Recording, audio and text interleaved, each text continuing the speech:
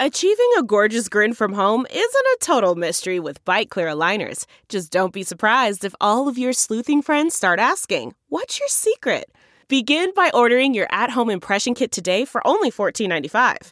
Byte Clear aligners are doctor-directed and delivered to your door.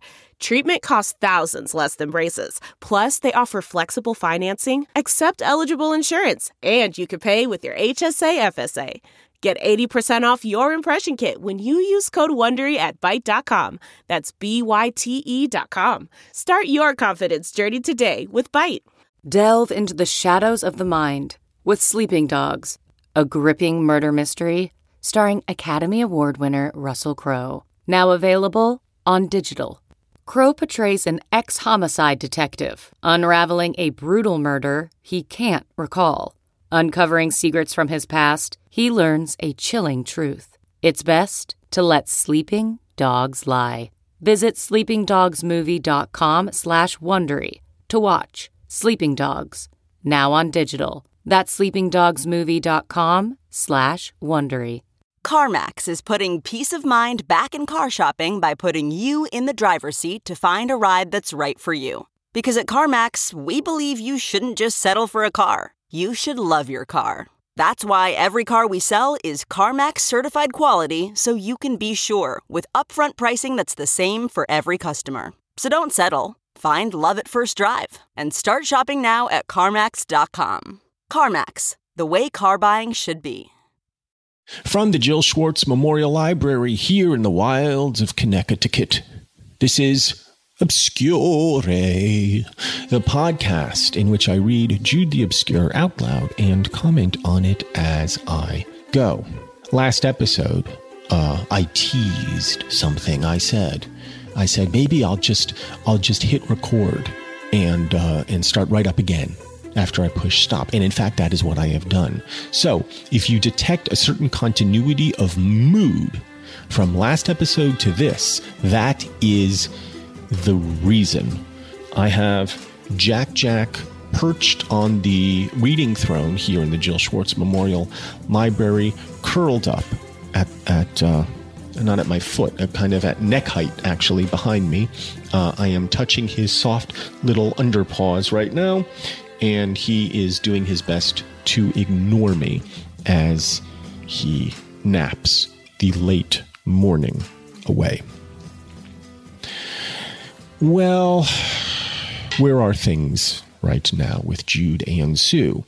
They have been debating the merits of marriage one way and the other. They went over to the city hall, which is like the DMV there, and it looked miserable. And there was a lady there who was pregnant who got a black eye, and there was this drunken couple, and they were just going to get some, but they couldn't do that till they got married for some reason.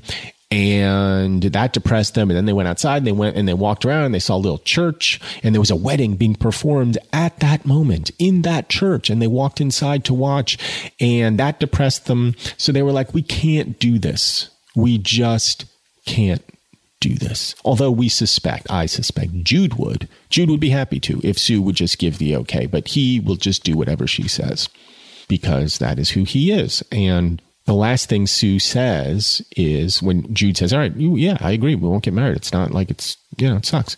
And she goes, yeah, how good you are, my friend. You give way to all my whims. And he says, they accord very much with my own. So first of all, it turns me off that she defines his goodness by the fact that he gives way to all her whims. That, to me, is not necessarily the hallmark of a healthy relationship, which is she's saying, I like you because you do whatever I say. There has to be, there will not always be a chord in relationships. Or if there is a chord, it won't always be a major chord. Sometimes it will be a dissonant chord. You see, I made a pun. So that's where they are. They're still in the church, and now I'm picking up the reading. He gave her a little kiss behind a pillar while the attention of everybody present was taken up in observing the bridal procession entering the vestry. And then they came outside the building. By the door they waited till 2 or 3 carriages, which had gone away for a while, returned, and the new husband and wife came out into the open daylight. Sue sighed.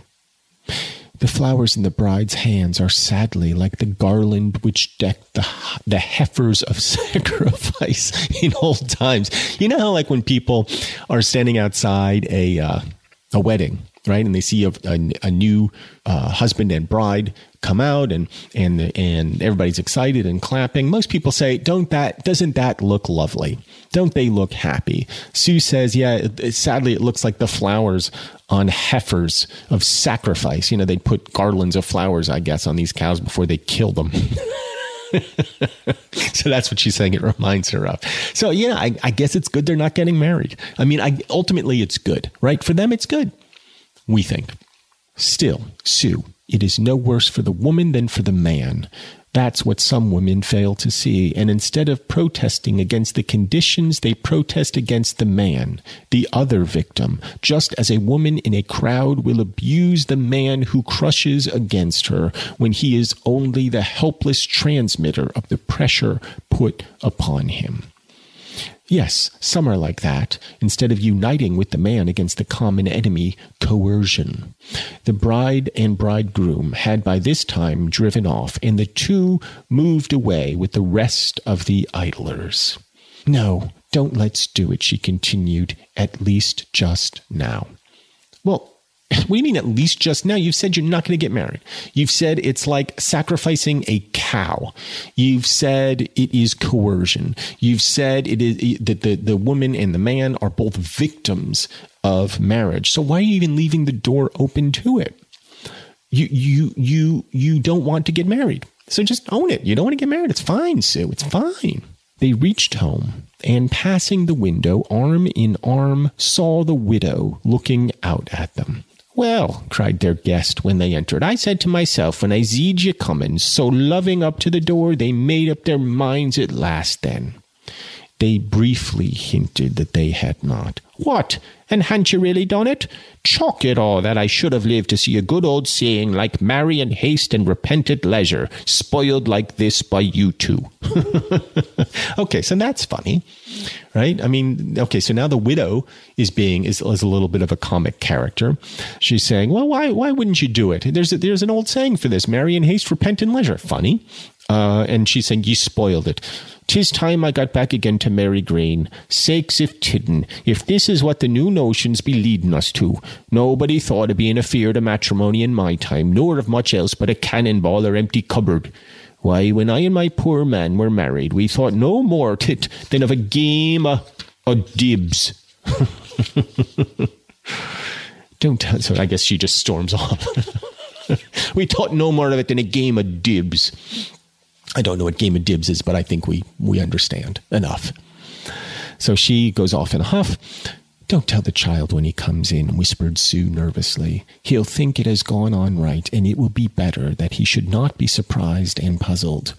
Of course, it is only put off for reconsideration. If we are happy as we are, what does it matter to anybody? Indeed, Sue Bridehead, indeed. And so ends chapter 4 of part the 5th. So the chapter has ended. They dithered, they dathered, they did not get married. They have this kid. They're going to raise the kid as goddamn hippies, living on a goddamn ashram, right?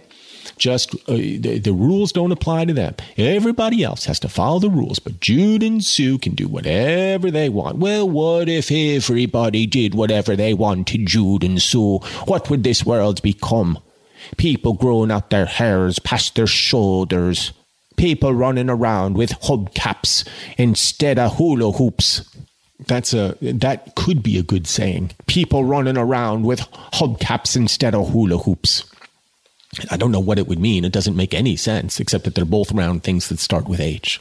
Living in your ashram, eating your tempeh, drinking your kombucha, probably brewing it yourself with your own yeast.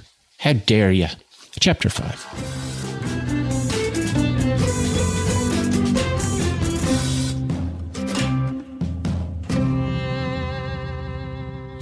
The purpose of a chronicler of moods and deeds does not require him to express his personal views upon the grave controversy above given. So it looks like Tom Hardy here is breaking the fourth wall. And he's saying, look, I'm not judging. I'm just saying what happened, right? He's calling himself a chronicler of this tale, when, of course, that's ridiculous because he's making up the entire thing himself.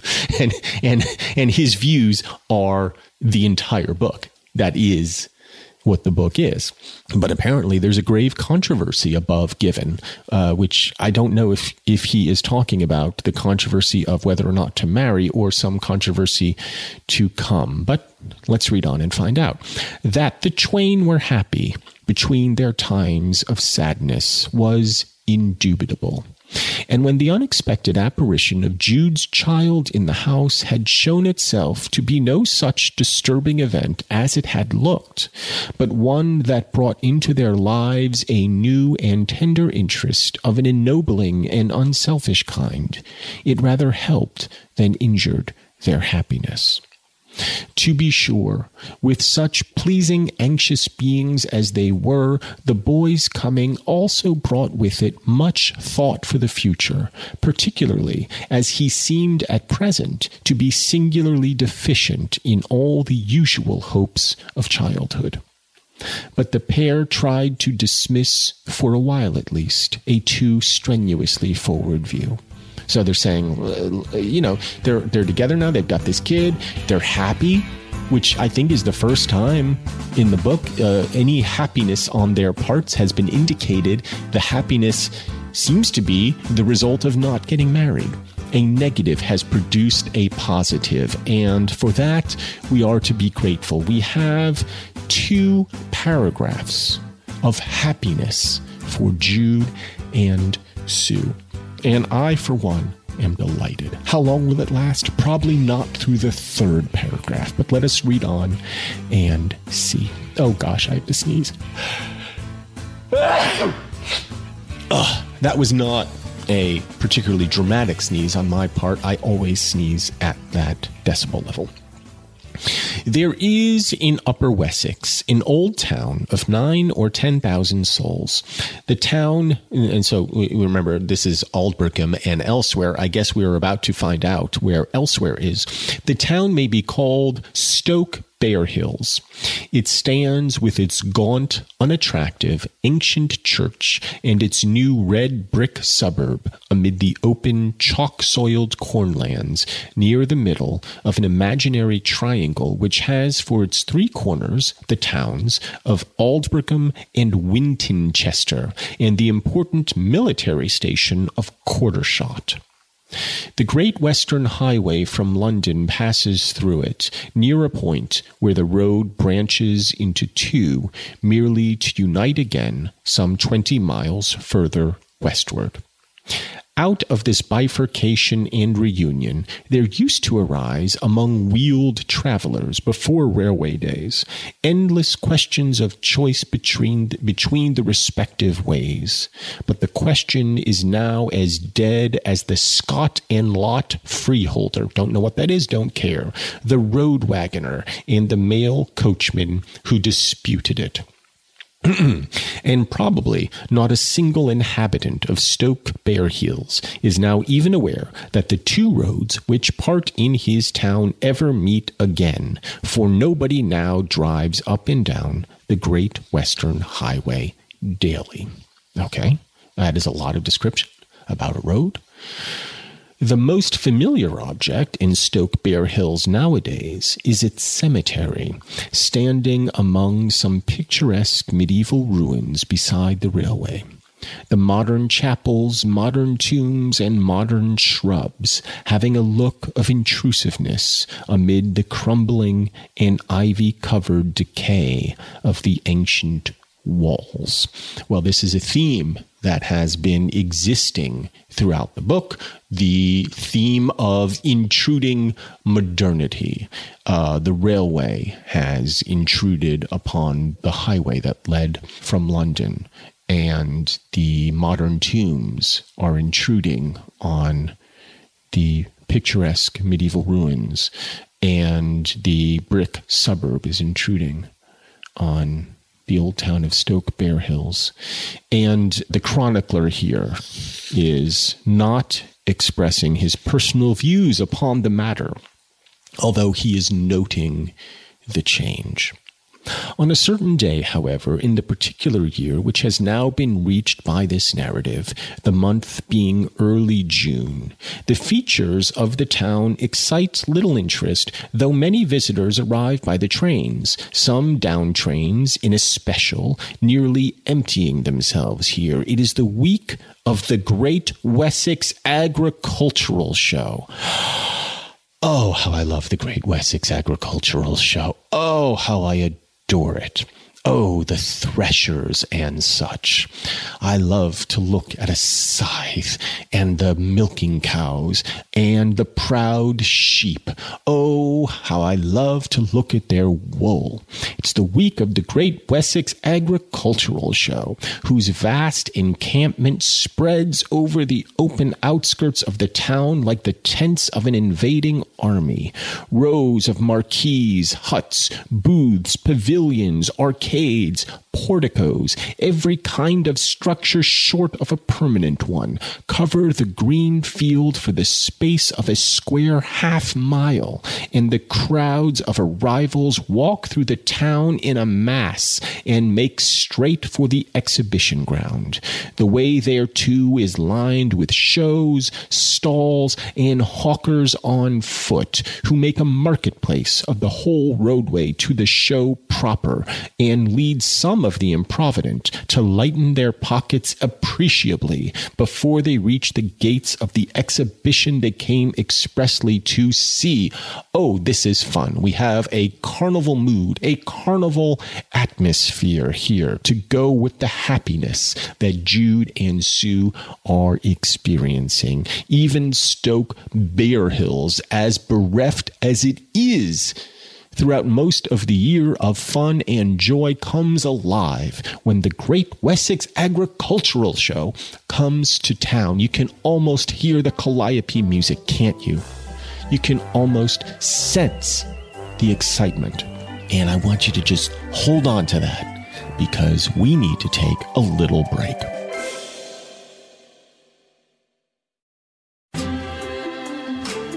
And we're back. We are at the Great Wessex Agricultural Show. It's the highlight of the season. I continue. It is the popular day, the shilling day, and of the fast-arriving excursion trains, two from different directions enter the two contiguous railway stations at almost the same minute. One, like several which have preceded it, comes from London, the other by a cross line from Aldbrickham, and from the London train alights a couple. I sense trouble. I sense, by the pricking of my thumb, something wicked this way comes. I think we know who this couple from London is, and I think there will be a train from Aldbrickham, which we have already heard about, and who will detrain from that car, I think we know. So there's going to be some trouble. Alights a couple, a short, rather bloated man with a globular stomach and small legs, resembling a top on two pegs, accompanied by a woman of rather fine figure and rather red face, dressed in black material and covered with beads from bonnet to skirt that made her glisten as if clad in chainmail.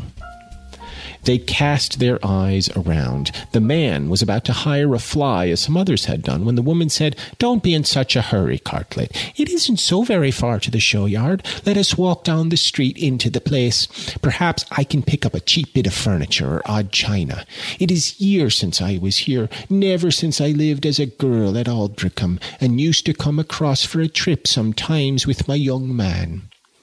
"I can't carry home furniture by excursion chain," said, in a thick voice, her husband, the landlord of the Three Horns, Lambeth. for they had both come down from the tavern in that excellent, densely populated, gin-drinking neighborhood, which they had occupied ever since the advertisement, or as they say in Wessex, advertisement, in those words, had attracted them thither. The configuration of the landlord showed that he, too, like his customers, was becoming affected by the liquors he retailed. "Then I'll get it sent if I see any worth having," said his wife. They sauntered on, but had barely entered the town when her attention was attracted, here we go, by a young couple leading a child, who had come out from the second platform into which the train from Aldbrickham had steamed. They were walking just in front of the innkeepers. "Sakes alive," said Arabella. "What's that?" said Cartlett. "Who do you think that couple is? Don't you recognize the man?" "No." "Not from the photos I've showed you?" "Is it Folly?" "Yes, of course." "Oh, well, I suppose he was inclined for a little sightseeing like the rest of us." Cartlett's interest in Jude, whatever it might have been when Arabella was new to him, had plainly flagged since her charms and her idiosyncrasies, her supernumerary hair coils, her wig, her extensions, the same hair extensions that she used to beguile the young Jude Folly. She had used to beguile the once sober Cartlett. And her optional dimples were becoming as a tale that is told. Arabella so regulated her pace and her husband's as to keep just in the rear of the other three, which it was easy to do without notice in such a stream of pedestrians. Her answers to Cartlett's remarks were vague and slight, for the group in front interested her more than all the rest of the spectacle. Well, why not? It's her kid, after all. It's her kid who she abandoned first in Australia and then in Aldbrickham. Why shouldn't she be interested? I would be. I mean, the heartless among us would say, "Well, what do you care, Arabella? You left the kid. You haven't written, you haven't called, you haven't done anything. So why do you care about the kid now?" But, just as a voyeur, of course you care. Of course you want to know what's going on. Of course you want to see what's become of your own offspring and your former husband and his pretty bride. Of course. "They are rather fond of one another and of their child, seemingly," continued the publican. "Their child? 'Tisn't their child," said Arabella with a curious, sudden covetousness. "They haven't been married long enough for it to be theirs." But although the smoldering maternal instinct was strong enough in her to lead her to quash her husband's conjecture, she was not disposed, on second thoughts, to be more candid than necessary. Mr. Cartlett had no other idea than that his wife's child by her first husband was with his grandparents, as at the antipodes. I don't know what that means.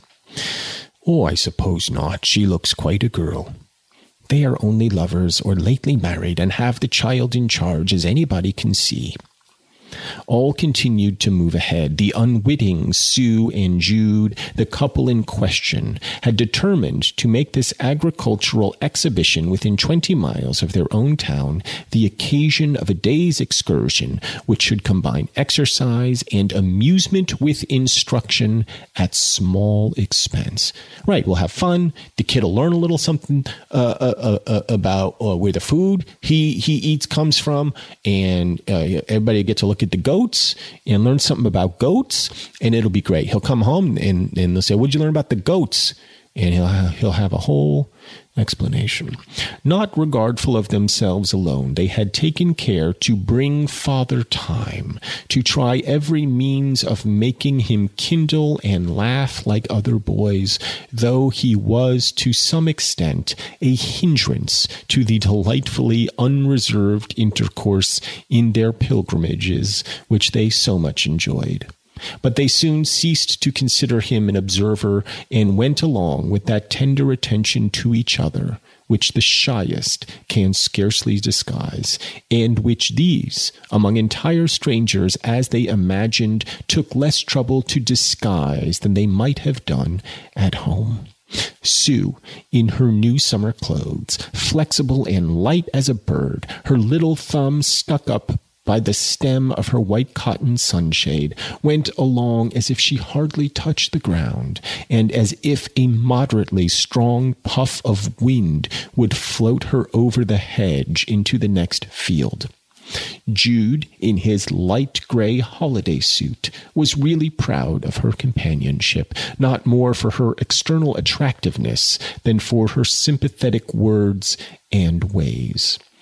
That complete mutual understanding, in which every glance and movement was as effectual as speech for conveying intelligence between them, made them almost the two parts of a single whole. Well, he said they were happy, and by gall, they seem happy. By gum, do they seem like a happy couple. She floating along as if by the breeze, he in his holiday suit, gamboling across the agricultural exhibition grounds, their morbid little son between them. I mean, how happy they must be. It's a pastoral scene being painted here, a scene of happiness and delight, one of wonder and joy, and just behind them, of course, the ominous cloud of Arabella.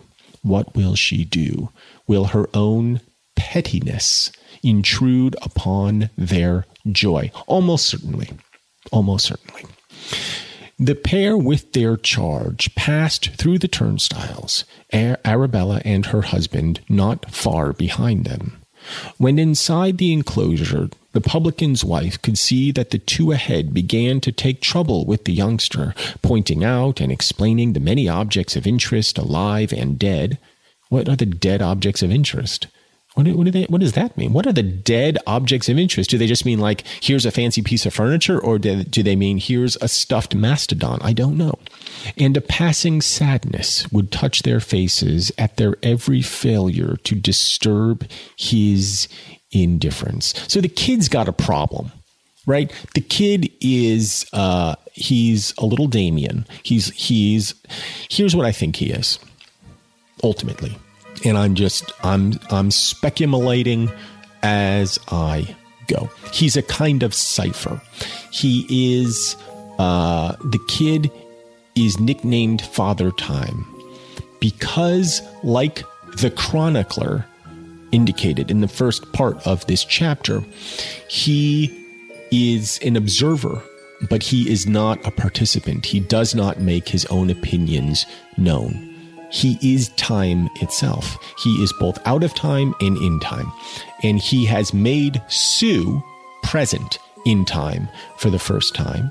And in doing so, he has made the relationship, he has solidified the relationship between Sue and Jude.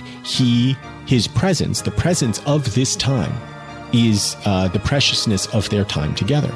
I am talking so far out my ass right now. And yet, there's something to it. There is something about him being so enmeshed with the idea of time that I think Hardy is trying to get at here. And I think that they can try to impress their ways upon time.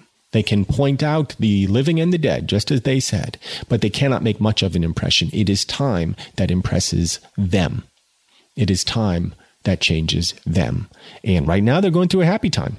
You know, for the most part, tinged with sadness, of course, because they see time is passing. But let's see how long it lasts. And let's take a break.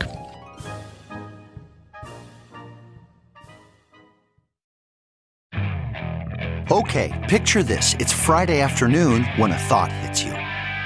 I can spend another weekend doing the same old whatever, or I can hop into my all-new Hyundai Santa Fe and hit the road.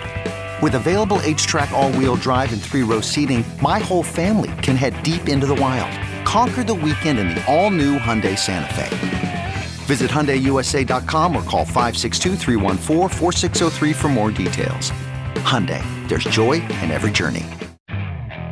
Okay, picture this. It's Friday afternoon when a thought hits you. I can spend another weekend doing the same old whatever, or I can hop into my all-new Hyundai Santa Fe and hit the road. With available H-Track all-wheel drive and 3-row seating, my whole family can head deep into the wild. Conquer the weekend in the all-new Hyundai Santa Fe. Visit HyundaiUSA.com or call 562-314-4603 for more details. Hyundai, there's joy in every journey. Okay, picture this. It's Friday afternoon when a thought hits you. I can spend another weekend doing the same old whatever, or I can hop into my all-new Hyundai Santa Fe and hit the road. With available H-Track all-wheel drive and 3-row seating, my whole family can head deep into the wild. Conquer the weekend in the all-new Hyundai Santa Fe. Visit HyundaiUSA.com or call 562-314-4603 for more details.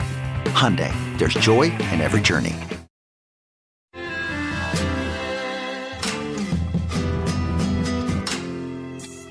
Welcome back. It's me, your mansplainer-in-chief, Michael. Let's keep reading, shall we? How she sticks to him, said Arabella. Oh, no, I fancy they are not married, or they wouldn't be so much to one another as that. I wonder. But I thought you said he did marry her. I thought he was going to, that's all. Going to make another attempt after putting it off once or twice. As far as they themselves are concerned, they are the only two in the show. I should be ashamed of making myself so silly if I were he. Well, I don't see how there's anything remarkable in their behaviour. I should never have noticed their being in love if you hadn't said so. You never see anything, she rejoined. Nevertheless, Cartlet's view of the lovers' or married pair's conduct was undoubtedly that of the general crowd, whose attention seemed to be in no way attracted by what Arabella's sharpened vision discerned. He's charmed by her as if she were some fairy, continued Arabella. See how he looks round at her, and lets his eyes rest on her. I'm inclined to think that she don't care for him quite so much as he does for her. She's not a particular warm-hearted creature to my thinking, though she cares for him pretty middlin' much as she's able to, and he could make her heart ache a bit if he liked to try, which he's too simple to do. There, now they're going across to the cart-house sheds. Come along. I don't want to see the cart horses. It's no business of ours to follow these two. If we've come to see the show, let us see it in our own way as they do it in theirs. Well, I suppose we could agree to meet somewhere in an hour's time, say at that refreshment tent over there, and go about independent. Then you can look at what you choose to, and so can I. Cartlet was not loath to agree to this, and they parted. So, Arabella is making some astute observations here, because she is nothing if not discerning, as she does have, in fact, this sharpened vision. And she lays it out exactly right, that she cares for him pretty middling much as she's able to, and he could make her heart ache a bit if he liked to try, but he wouldn't, because he's too simple to do it, the way Arabella made his own heart ache. Because Arabella, I was going to say a word that they say in England. Maybe you know the word, maybe you don't, but I'm not going to say it. But she's not the most loving of people, and is primarily interested, maybe singularly interested, in her own happiness and comfort, which, a lot of us are. But she is a particular egregious example of this kind of behavior. So she sees in Sue a kind of... she sees both of them as marks, right? She sees both of them as kind of fools. In particular, Jude, who's too simple to extract from Sue the misery that he might, right, to get his ways. And she sees correctly in Sue that she is, in some sense, using Jude. In some sense, I think she does care for him, very much cares for him.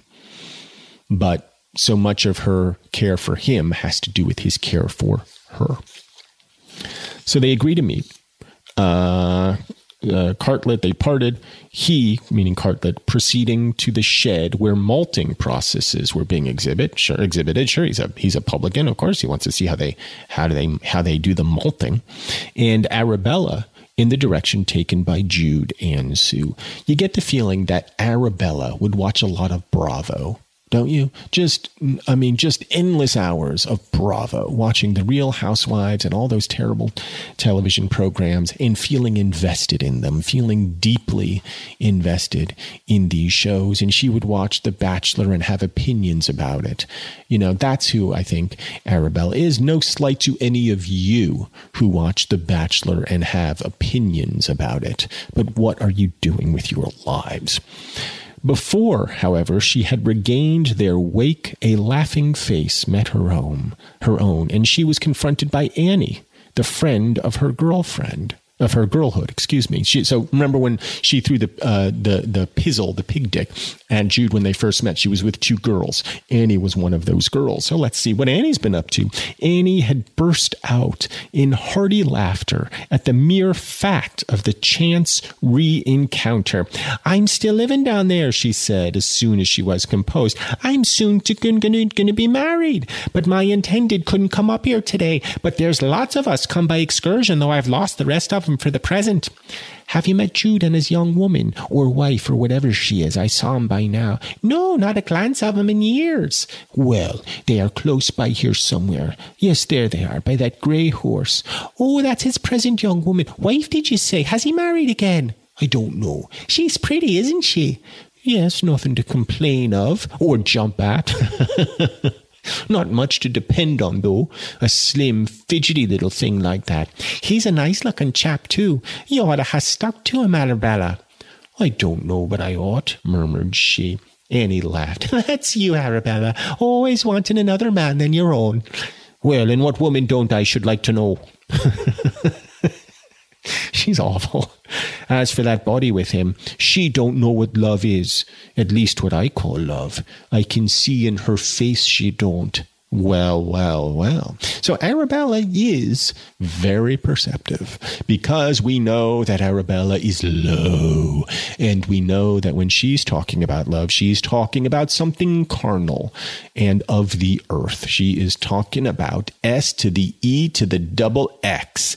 Sex, triple X, sex, 666. And she can somehow see in Sue's face her own chastity, because Sue is high and ethereal. She is, of course, that thing that can be carried by a breeze over a hedge, not Arabella, who could not be lifted by a hurricane gale. She is rooted in the earth, Arabella aloft in the sky, and she sees this in just a glance at Sue's face. She sees something that her giddy friend Annie cannot. And perhaps, Abby dear, you don't know what she calls love. I'm sure I don't wish to. Ah, they're making for the art department. I should like to see some pictures myself. Suppose we go that way. Why, if all Wessex isn't here, I verily believe there's Dr. Vilbert. Oh, you remember Dr. Vilbert, right? Harold Hill, the music man, selling trombones, 76 trombones. Well, he sells medicines. He does fine medicines, balms and salves, and he's a quack, of course. And he promised Jude some books that he didn't deliver. Dr. Vilbert. Haven't seen him for years, and he's not looking a day older than when I used to know him. How do you do, physician? I was just saying that you don't look a day older than when you knew me as a girl. Simply the result of taking my own pills regular, ma'am. Only 2 and 3 pence a box, warranted only 2 and 3 pence a box, warranted efficacious by the government staff. Now let me advise you to purchase the same immunity from the ravages of time by following my example. Only 2 and 3. The physician had produced a box from his waistcoat pocket, and Arabella was induced to make the purchase. Well, of course she was. At the same time, continued he, when the pills were paid for, you have the advantage of me, Mrs. Surely not Mrs. Folly, once Miss Dunn of the vicinity of Mary Green? Yes, but Mrs. Cartlett now. Ah, you lost him then, promising young fella. Pupil of mine, you know. I taught him the dead languages, and believe me, he soon knew nearly as much as I. I lost him, but not as you think, said Arabella dryly. The lawyers untied us. There he is, look, alive and lusty, along with that young woman entering the art exhibition. Ah, dear me, fond of her, apparently. They say they are cousins. Cousinship is a great convenience to their feelings, I should say. Yes, so her husband thought, no doubt, when he divorced her. Shall we look at the pictures, too? The trio, so you've got just the worst people. You've got Arabella, Filbert, and her ghastly friend Anne, or Annie, and they're following this mostly happy troika into the art exhibition. So the low going into the, at the very least, middle brow. The trio followed across the green and entered, Jude and Sue with the child, unaware of the interest they were exciting, had gone up to a model at one end of the building, which they regarded with considerable attention for a long while before they went on. Arabella and her friends came to it in due course, and the inscription it bore was, Model of Cardinal College, Christminster, by J. Folly and S.F.M. Bridehead. Well, they've made themselves a little model to be exhibited there at the agricultural show. Good for them. Good for them. And that is just right up their alley, isn't it? Remember when they were at, where were they? Not Christminster, but just outside, you know, where What's-His-Face was teaching. And she was the pupil teacher, and they took the students to a model of Jerusalem. And they were all inspecting it, and Sue was very critical of the model, saying, how could they know these things about Jerusalem? And Jude was there, and Jude was inspecting the model, and so they have this interest. They have this interest together of art and such. Admiring their old work, said Arabella. How like Jude, always thinking of colleges in Christminster instead of attending to his business. They glanced cursorily at the pictures and proceeded to the bandstand. When they had stood a little while listening to the music of the military performers, Jude, Sue, and the child came up on the other side. Arabella did not care if they should recognize her, but they were too deeply absorbed in their own lives, as translated into emotion by the military band, to perceive her under her beaded veil. She walked round the outside of the listening throng, passing behind the lovers, whose movements had an unexpected fascination for her today. Scrutinizing them narrowly from the rear, she noticed that Jude's hand sought Sue's as they stood, the two standing close together so as to conceal, as they supposed, this tacit expression of their mutual responsiveness. Silly fools, like two children, Arabella whispered to herself morosely, as she rejoined her companions with whom she preserved a preoccupied silence. So Arabella's miserable seeing their happiness. Of course she is. Of course. Arabella cannot stand the thought of Jude being happy without her. And of course, Jude would be miserable with her, and that would perhaps give her greater satisfaction. Even if she herself were miserable with Jude, she would prefer that to seeing Jude happy without her. And for him to be as entranced as he is with Sue in particular must be galling. Sue, who is pretty, Sue, who is light, Sue, who is chaste or appears chaste anyway. Sue, who is everything that Arabella is not. And it must burn in her craw, this slow woman. Now, said the physician to Arabella, apart, do you want anything such as this, Mrs. Cartlet? It is not compounded out of my regular pharmacopoeia, but I am sometimes asked for such a thing. He produced a small phial of clear liquid, a love philter, such as was used by the ancients with great effect. I found it out by study of their writings and have never known it to fail. What's it made of? Asked Arabella curiously. So it's Spanish fly. Well, a distillation of the juices of doves' hearts, otherwise pigeons, is one of the ingredients. It took nearly 100 hearts to produce that small bottle full. How do you get pigeons enough? To tell a secret, I get a piece of rock salt, of which pigeons are inordinately fond, and place it in a dovecote on my roof. In a few hours, the birds come to it from all points of the compass, east, west, north, and south, and thus I secure as many as I require. You use this liquid by contriving that the desired man shall take about 10 drops of it in his drink. But remember, all this is told you because I gather from your questions that you mean to be a purchaser. You must keep faith with me. So he's selling her this Spanish fly. What she's going to do with it, we don't know, but it would seem to me that she's going to roofie his drink. She's going to put something in his drink, in Jude's drink right there. What's that going to do? It's going to spell T. That rhymes with P. That stands for pool. I mean, it's a Music Man reference. Well, you got trouble right here in River City. Capital T, that rhymes with P. That stands for pool. Stands for pool. Very well, I don't mind a bottle to give some friend of other to try it on her young man. She produced 5 shillings, the price asked, and slipped the phial in her capacious bosom. Saying presently that she was due at an appointment with her husband, she sauntered away towards the refreshment bar, Jude, his companion, and the child having gone on to the horticultural tent, where Arabella caught a glimpse of them standing before a group of roses in bloom. She waited a few minutes observing them, and then proceeded to join her spouse with no very amiable sentiments. She found him seated on a stool by the bar, talking to one of the gaily dressed maids who had served him with spirits. I should think you had enough of this business at home, Arabella remarked gloomily. Surely you didn't come 50 miles from your own bar to stick in another. Come, take me round the show, as other men do their wives. Damn me, one would think you were a young bachelor with nobody to look after but yourself.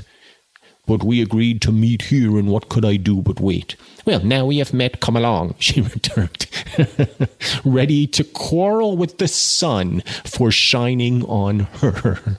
And they left the tent together, this pot-bellied man and florid woman, in the antipathetic, recriminatory mood of the average husband and wife of Christendom. Well, so, Hardy does not paint a cheerful picture of the married couple, Arabella and her husband, the publican. Whereas the single couple, or let's say the unbetrothed couple, Jude and Sue, a very happy portrait. Sue had predicted that if they married, they should fall into misery. They did not marry. They have not fallen into misery, whereas Arabella could not wait to be resecured in those bonds, and she would quarrel with the sun for shining on her. And she's with this big dope, the publican, who himself seems to be falling into the despair of alcoholism, as one does when one is married, of course. And so that's where we'll leave them for this episode. We have seen the effects of marriage on 2 couples. Both have lived predictable lives, but now we have introduced a new element, a phial of some liquid. Now, I keep saying phial. You may think it's vial, but it is spelled P-H-I-A-L, so phial of some liquid secured by the quack Vilbert, a Spanish fly, something that will upset the balance between most likely Jude and Sue. What will it be? What will this strange brew turn out to be? Will it be some hallucinatory concoction? We don't know. We don't know what's going to happen. That's what's exciting, I do such a good job with this podcast, you guys, because I end on a question every time. It keeps you coming back for more. the literally 10 of you who have made it this far into Obscure. Well, what's going to happen? Will the Spanish fly unleash the great horned beast in Jude's loins? We do not know. To find out, tune into the next pulse-quickening episode of Obscure. Until then, I and my shitty little rat dog Jack wish you adieu.